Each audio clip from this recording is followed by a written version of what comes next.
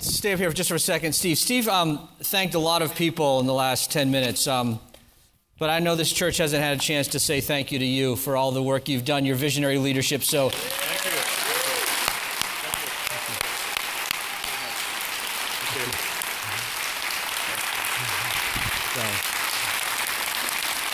Thank you. they love you here. So, and I do too. I love Steve Choi. Not just because he's a graduate of Talbot School of Theology at Biola University, not just because of your passion for missions, not just because you want to see a Holy Spirit work in this church, but because you take God's word seriously here. And we're so thankful for that. I was on the phone not long ago with Rick Warren. I know it sounds like I'm name dropping. Bill Gates once told me never to be a name dropper. Anyway, when I was on the phone, he was talking about the local church, and he said that two things. God's hand of blessing will remain upon those churches that stay true to God's word. And he also said those churches that stay true to God's word may even face opposition. And so I know both of those are true. And so it was with a deep sense of conviction that Steve Choi and a number of others. And it's great to see Jun and Sam today, and Yvette at Biola leading worship, and so many others. But had this idea, encouraged by Sharon, obviously, 10 years ago to start this wonderful community to proclaim the gospel of Jesus Christ as the hope to the world. And look at where you are now with so many people, so many children, so many different ways in which you have made an impact, not just on Orange County and beyond, but certainly to the rest of the world. So congratulations on what you're doing, both in your Brea campus and your Irvine campus. My wife Paula's here. Paula right there. So,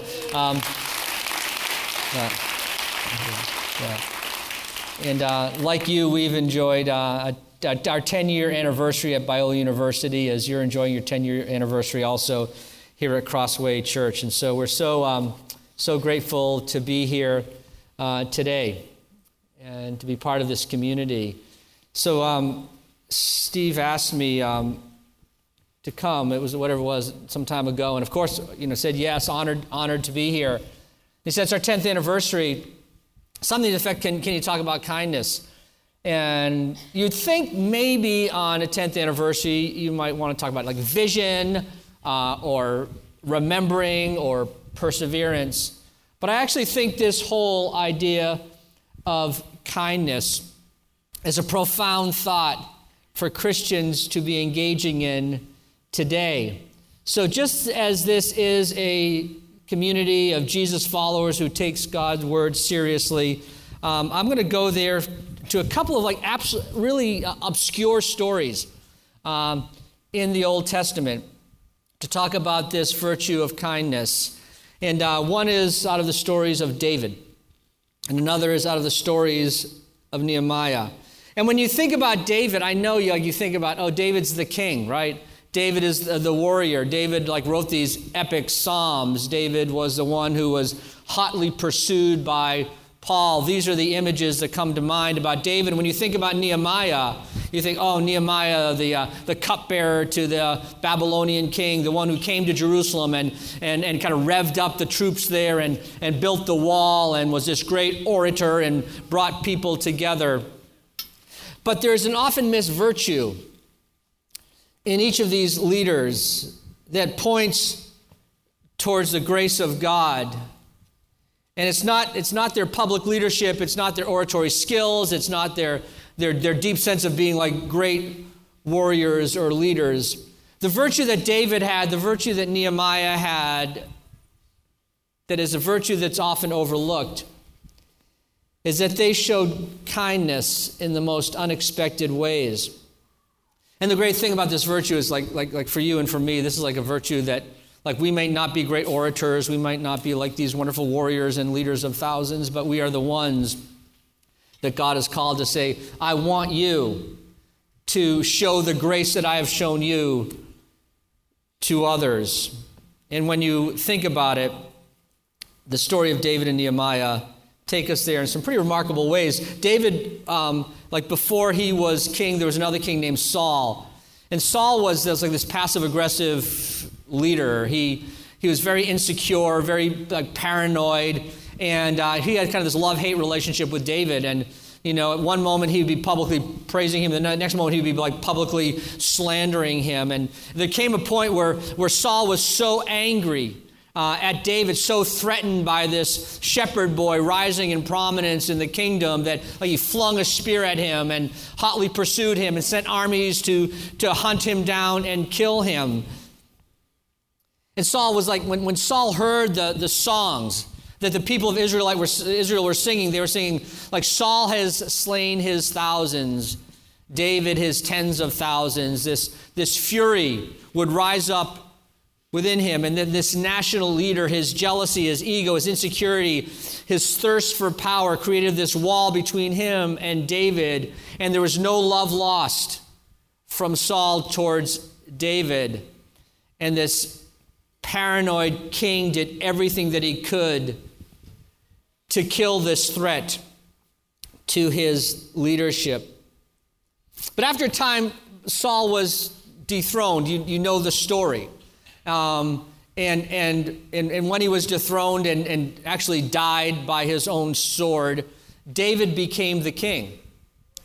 And the way things worked back then, when there's a new dynasty in power, not only do you become king, but the old king is, you want to obliterate any semblance of that old king's dynasty that had been there before. So at a minimum, what David wanted to do is ignore everybody from Saul's family and from Saul's former leadership corps, and maybe at worst, completely wipe them out. So if anyone should have been afraid, it was this little boy with a big name. His name was Mephibosheth. He was the son of Jonathan. He was a grandson of Saul. He was the only one left in Saul's family. And he was also a crippled boy. And so this grandson of the king, this boy who was lame in both feet, he lived in fear because he knew at some point David could come and hunt him down. And so if you think about this, and then you find this one verse tucked away in 2 Samuel chapter 9, you see this is what David said when he thought about his predecessor, King Saul. Is there still no one left? Chapter 9, verse 3. In the house of Saul, to whom I can show God's kindness. Now we expect from David. So David sends out his servants. They go about 100 miles, and they find this little boy hiding in somebody else's family. This lone descendant of King Saul, this king that had raged against David. And so the servants found this boy crippled in both feet, bring him to the throne of David. And this boy, I don't know if he was carried in or he came in on crutches or he limped in, but he stands before this most powerful man in the region. And this is what David says to the lame boy, the grandson of the king who wanted David dead. He said this, "Don't be afraid, Mephibosheth, for I will surely show you kindness for the sake of your father Jonathan. I will restore to you all the land that belonged to your grandfather Saul, and you will always eat at my table." And this young boy, I just can't imagine the scene. He bows down before the king. And the next verse he says, "What is your servant that you should notice? A dead dog like me." And then David says it again. He says, "Mephibosheth, you will always eat at my table." And verse 11 reads, Mephibosheth ate at David's table like one of the king's own sons. So, David had every right? I mean, he had every right to dine with the most powerful, with the wealthy, with the influential. But instead, he invites this disabled boy to sit at the royal table, not just for one meal, but for every meal, every day. And as Mephibosheth grew older and had his own family, his own kids, David didn't stop showing this kind of kindness to the most unlikely recipient of his grace. Fast forward to the end of the story, we read in verse 13, Mephibosheth lived in Jerusalem because he always ate at the king's table. He was lame in both feet, and I think that contrast is so striking. This is grace, friends at Crossway Church. The people of God extend God's love to those who are most undeserving. And when David showed kindness to this little crippled boy, this boy with palsied feet who was the grandson of David's enemy, what David was simply doing was extending the grace that God had shown him. It's not the kind of hospitality that you expect from the king. It's not the kind of hospitality that you expect from the governor. And that's what Nehemiah was. Nehemiah was a wall builder. He was a governor. And he opened up his table to some pretty weary people. There's a part of Nehemiah, like this story of Mephibosheth, that's kind of like tucked away. You don't really notice it when you're reading the story. It's in chapter 5. And in chapter 5, the people of Israel, or Jerusalem, are having a really hard time. Nehemiah comes there. The walls are lying in ruins from the Babylonians that had come years earlier to destroy the city. The people were demoralized. And Nehemiah comes back and says, we're going to build this city up again. And we're going to be proud of who we are as God's people. And we're going to have these walls newly fortified. And so the people started to follow him. And they might be merchants, they might be farmers, they might be priests, but they started to rebuild the city. But the problem was, when they were rebuilding the city, they had to give up their day job.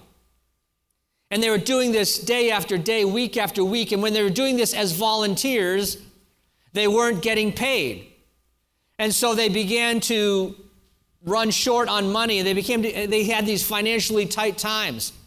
And so the people that were building these walls, they started to mortgage their fields and their homes and their vineyards just to have money to put food on their table. Some even went so far as to sell their children into temporary slavery so they could pay their bills.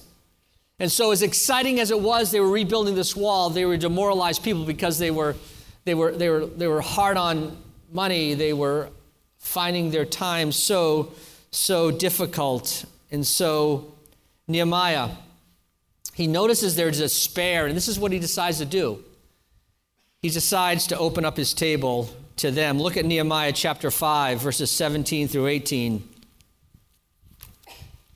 Furthermore, 150 Jews and officials ate at my table, as well as those who came to us from surrounding nations.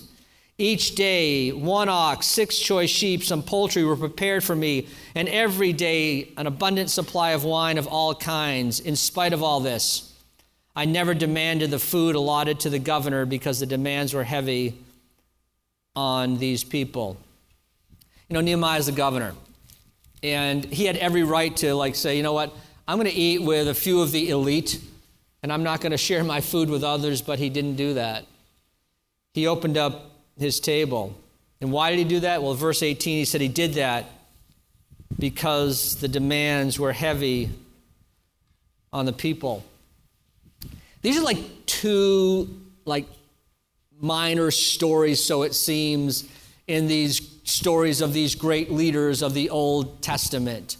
They're stories that overlook the kindness of the governor, the kindness of the king to invite to their tables not the privileged and not the influential, but the least likely, the crippled grandson of the enemy, the people that had fallen on hard times. And they showed kindness when they didn't have to the foe, to the frightened, to the foreigner, to the forgotten, to the feeble. These were the recipients of David's kindness and of Nehemiah's kindness. There's a Hebrew word like hesed, and it's hard to define in the English language, but it's this profound sense of grace, this out-of-the-box, relentless, unconditional, sacrificial, gushingly generous, God-graced, others-exalting kindness. And that's what both of these leaders were doing. They were paying forward the kindness that God had showed them through his own grace in their lives. David to the crippled boy, Nehemiah to the tired and financially strapped builders of the wall. And I don't know for sure, I do know for sure they're dead, both Nehemiah and David. But I don't know what happened when they died. I don't know if when they went to heaven, David said, God, I know you were watching. Remember when I slew Goliath? Yeah, you remember when I led the armies against the Philistines? Remember when I wrote that beautiful poetry? They're going to be reading that for years. Like even in Crossway Church years from now, they're going to read the 23rd Psalm. That's like that poetry is going to live on. And I wonder if God said, you know what, David, it's great stuff, but what I remember is this. There was this huddled, frightened little boy named Mephibosheth, who was the grandson of your enemy. And you took him in like one of your own sons. And you invited him to your table. You made him feel like he was somebody special, and you didn't have to do that. I wonder if Nehemiah, when he died, the same thing happened. He goes up and God says, hey, welcome Nehemiah, here you are in the New Jerusalem, right? Whatever. And Nehemiah said, God, I did it for you. I built those walls. I kind of rallied the people. I helped motivate these folks that were so demoralized, and they got excited again. We had these big celebrations. And God said, you know what I remember? I remember those people felt like they're at the end of their ropes financially, and they didn't know what they were going to do. And you opened up your table, and you invited them to come and eat with you. And you get the ox and the fruit and the vegetables and the abundant supply of wine, and you gathered them together, and you gave to them. Even those from other nations, the foreigners you brought to your table, and you didn't have to do that. Sometimes I wonder if what we think God remembers is what we think is important, and it's far different than what he says is important. I think he remembers our selfless kindness. And I don't use that word kindness flippantly. I'm not talking about niceness. There's a big difference between niceness and kindness. Niceness is kind of bland. We need to stop telling our children to be nice and start telling them to be kind and tell them the difference. Kindness is powerful as a word. If you look through the whole Old Testament, New Testament, you won't find the word niceness there at all, or the word nice for that matter, but kindness is there throughout all of Scripture. It's a virtue that's rooted in Scripture. It's been surrounding Christian thought for centuries now. It's been the way in which the people of God, like us, have lived, often anonymously, for centuries. And unfortunately, more and more, kindness is a forgotten virtue. Kindness isn't the thing we do. It's the way we live. I guess I'm trying to be that more at Biola. Like if I see a student, I might give that student kind of like a hug or a high five or something walking down the sidewalk. And it wasn't long ago that there was a Facebook posting. I don't know if you have it up there or not, but this was a posting that happened sometime after that. Today, DBC president of Biola put his hand on my shoulder, looked me in the eyes, and asked me, how am I doing? He smelled like flowers, though.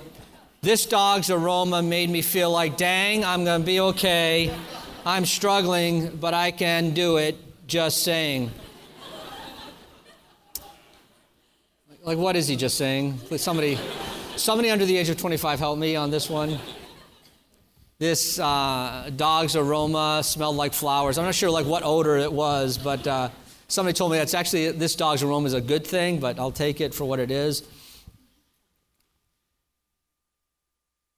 Kindness is what Christ has called us to do. And we don't just do kindness in this Nike-esque kind of way. We love kindness.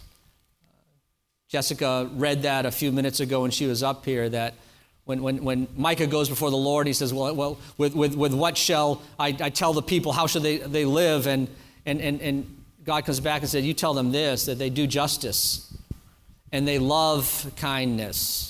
It really means love kindness. We say love mercy, so it means love kindness. And you walk humbly with your God. And to love kindness, it seems so easy to do. And it is when things are going okay, right? When the barista, she gets your coffee right, your latte right, of course you're going to be kind to her. Kindness is easy to come when there's harmony in our families. But kindness is a tougher road when we live in tension. Maybe in our marriages, maybe in our neighborhoods, maybe with our colleagues.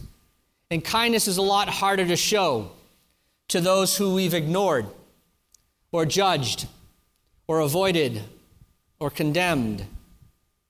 Being kind to those we like is easy. Jesus says something very interesting in Matthew chapter 5. He said, you have heard it said to love your neighbor and hate your enemy. But I say, you love your enemy and you pray for those who persecute you. And so he has these two different groups of people. He has your neighbor and your enemy. So the neighbor are those within community with you, those you know and those you have association with. And I have to believe that enemy are those outside of your community, maybe not just your foe, but those that you are not in community with. And he said, I'm telling you, you love your enemy and you pray for those who persecute you. And the sad reality is that Jesus, as he takes these two verbs, love and pray, is that Christians, sometimes we do one or not the other. So that we love our enemies without praying for them. In other words, we form relationships, but we don't pray that the transforming work of the gospel has an effect on their life. And this is prayerless love. That's how too many Christians and churches have lived. But the other side is also a problem, and that is when we pray God changes the hearts of those outside of our community, but we keep them at such a distance that we have no relationship with them. And that's loveless prayer. And Jesus says, you love your enemy, and you pray for those who persecute you. And you don't get to pick which verb you do. What happens is sometimes we do one or the other. And kindness is living a way that sometimes makes us feel uncomfortable. Sometimes it's risky. And sometimes, like if you're like me, that when you're kind to someone, you expect them to at least say thank you, right? If not, be kind back to you. But what happens when that doesn't happen? What happens when we're kind to someone and we take a risk on kindness and we get the cold shoulder or the stiff arm or the silent treatment or whatever it is, and then we want to give up because I tried it and it didn't work. But the truth is, we're kind not in order to be thanked. We're kind in order to be obedient. Because kindness is this, like with David and Nehemiah, this radical way of countercultural living. And it doesn't matter if we're accepted or not. When I was growing up, my father, who's a small-framed Canadian preacher, died 20 years ago. But he had this this kind of uncanny way of just loving people no matter what happened. And he would go up to strangers and he would kind of extend to them this generous, gracious, presence of hospitality to them. And I remember watching it as a little boy. I mean, he would hug the Islamic gas station attendant who was putting gas in our car, and I would slink down in the back seat and going I don't know why he's doing this. Or he would one time he was praying. No, excuse me. He was getting his shoes worked on at the cobbler, and he asked the cobbler. He said, "Can I pray with you?" And they held hands across the counter as they prayed together. And I don't know. I was probably at the door praying no one would come in and catch them talking to God right there in the middle of the shoe store. Another time he had the audacity to walk up to Reuben. Reuben was a Jewish furniture merchant in this small city in middle of Massachusetts where he lived, and my father got to know him over time. And one time my father just had this unction that he just had, and he walked up to Reuben, he held Reuben's face in his hand, and he said, "Reuben, I love you." And I was going, I wanted to crawl under the desk there and just run out of the store, mortified that my father would do such weird things with people he barely knows. It was years later. I was living in Asia for a year, kind of a bit on my own journey, trying to figure things out. My father came to visit. I was in the capital of Bangladesh, a city called Dhaka, and he was there for a few days. And I remember this one morning we were out for a walk. And I might have shared this story, 8 years ago when I was here. I was looking at my notes, but 8 years is a statute of limitations on stories. I can tell it again.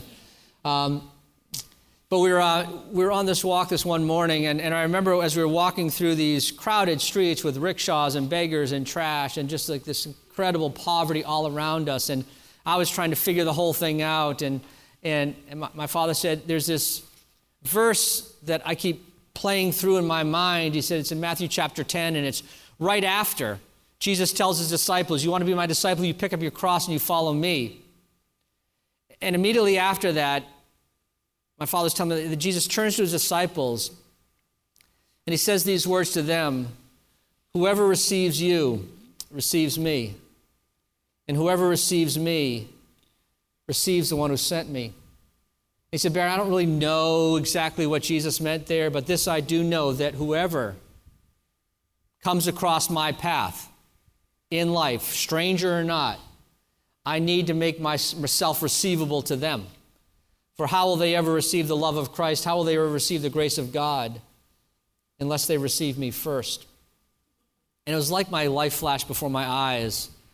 My father hugged the Islamic gas station attendant and prayed over the counter with the Armenian cobbler, or held Reuben's face in his hand, this Jewish furniture merchant, and said to him, Reuben, I love you. That my father wasn't being weird. He was being receivable.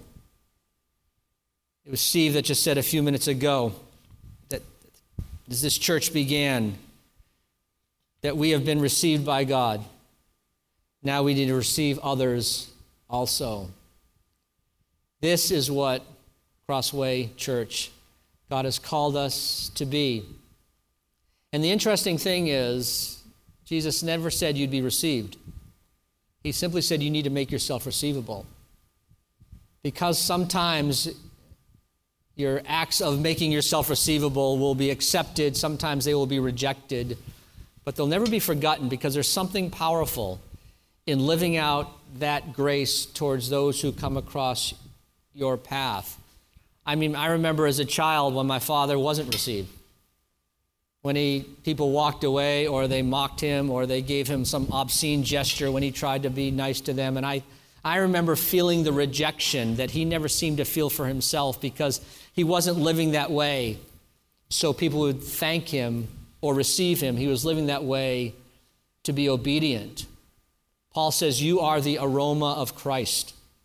To some, you're the smell of life. To others, you're the smell of death. But you just need to keep on smelling like Jesus. And it's not your responsibility to be received, but it is your responsibility, church, to make yourself receivable. One of the ways we do that is through that radical, countercultural, risky way of kindness. Kindness, it's one of the fruit of the Spirit, right? And we exhale kindness when we inhale that which has been breathed into us by the Holy Spirit.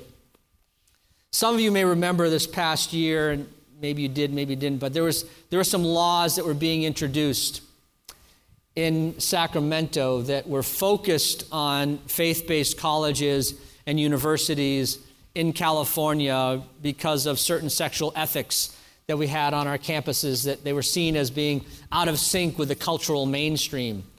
So these laws were going to penalize schools for having certain, policies on our books about how we expect our students and our communities to live. And so, this was going on, a year ago right now, and we didn't know what to do. We fought this bill because we knew that bill would be, severe and harsh towards us, and eventually that bill got worse and worse and worse, and then at the last minute, all of its teeth were removed, and it went before Governor Brown was passed, and he signed it into law the end of September of last year. But we were told, you watch out, because more bills are coming, and they're going to be harsher and more severe, because our sexual ethics were not aligned with the changing cultural and political landscape in California. And then something unusual happened.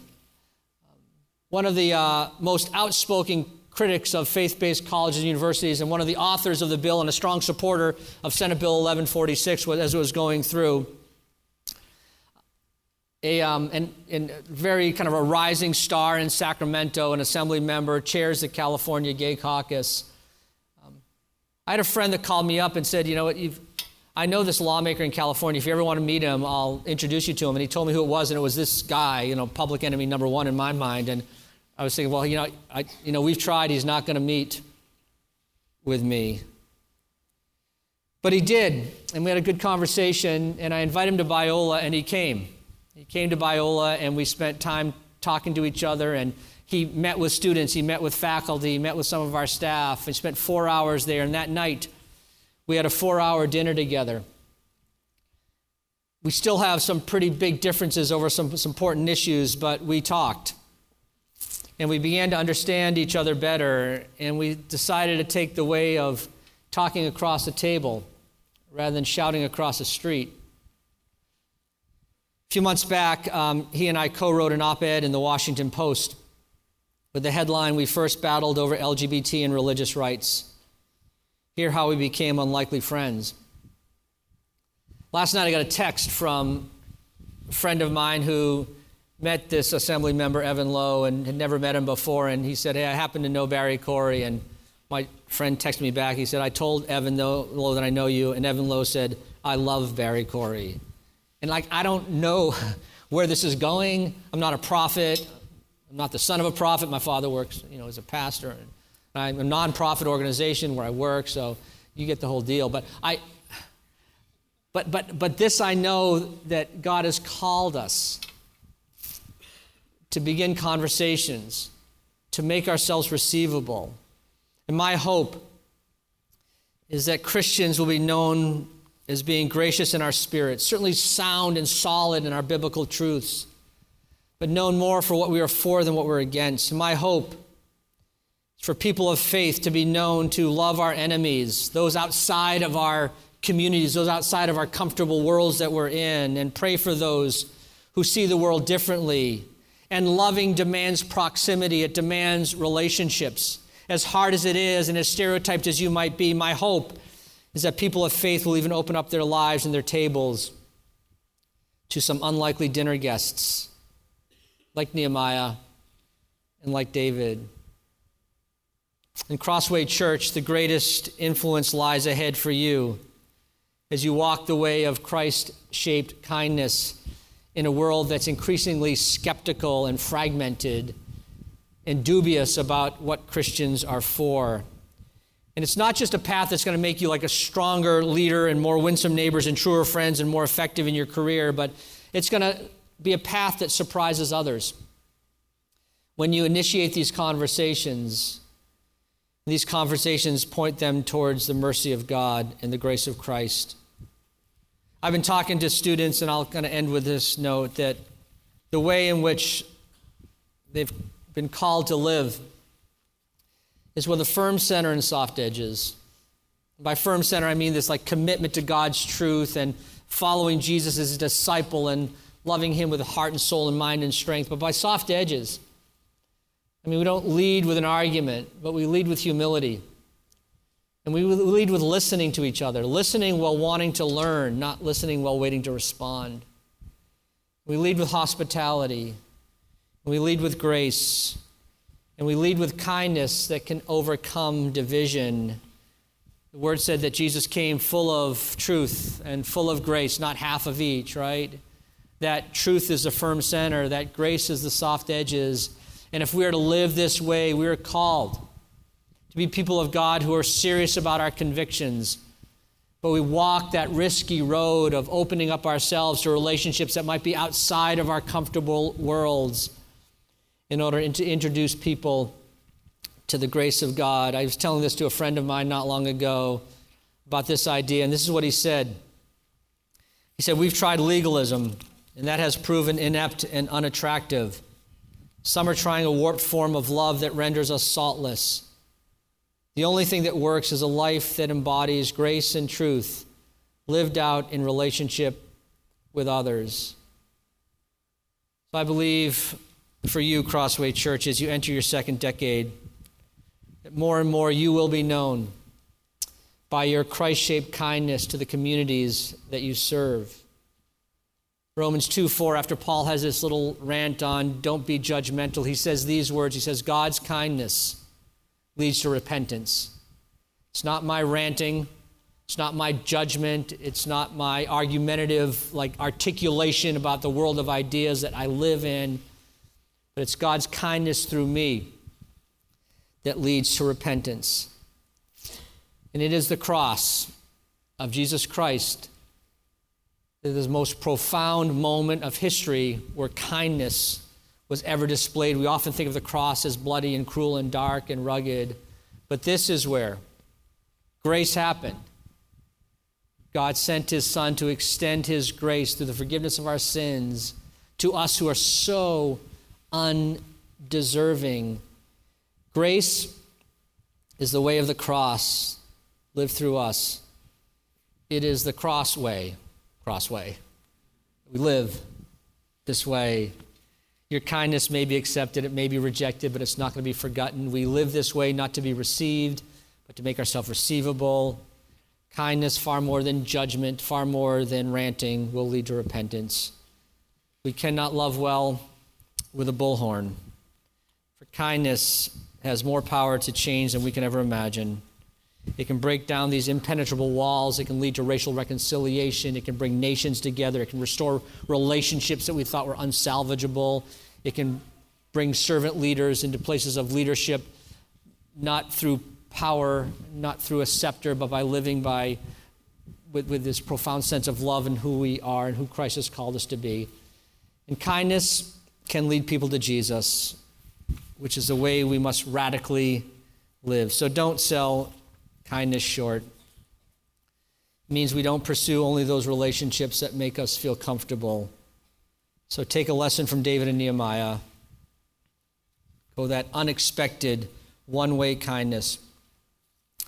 Worked at Gordon Conwell Theological Seminary for many years, and there's one of the staff members here, graduate from Gordon Conwell, and the founder, Adoniram Judson Gordon, the 19th century Boston pastor, once said, "Our task is not to bring all the world to Christ.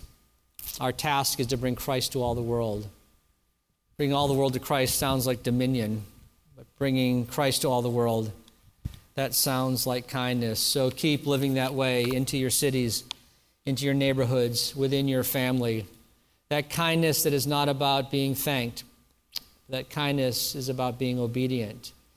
And remember that when we live this way, Jesus said you're going to go to people's houses and they're not going to receive you. And when you do, you walk off, kick the dust off your shoes. But don't give up. You just go to the next place. For kindness is not about being received. It's about making yourself receivable. For Jesus said, whoever receives you receives me. And whoever receives me receives the one who sent me. And this is our calling, Crossway Church, to be the people of God who live this way, being the aroma of Christ wherever you go. And go that way with a great sense that you are called and you are loved and you are redeemed by God. You want to share that love wherever you go. Thank you and God bless you. Let's pray. Father, thank you for a time this morning to hear from your word. Remind us again that the truth that we seek is not something that is just to make us feel good, but is to make us live the way you've called us to live. And sometimes it's risky, and sometimes it's vulnerable, and sometimes it means we'll be rejected, and sometimes it's uncomfortable, and sometimes it's countercultural, but let us live this way as your people so that others will come to know the saving grace of Jesus Christ has transformed us. And may we go and do likewise as we live in this world. We pray in Jesus' name. Amen.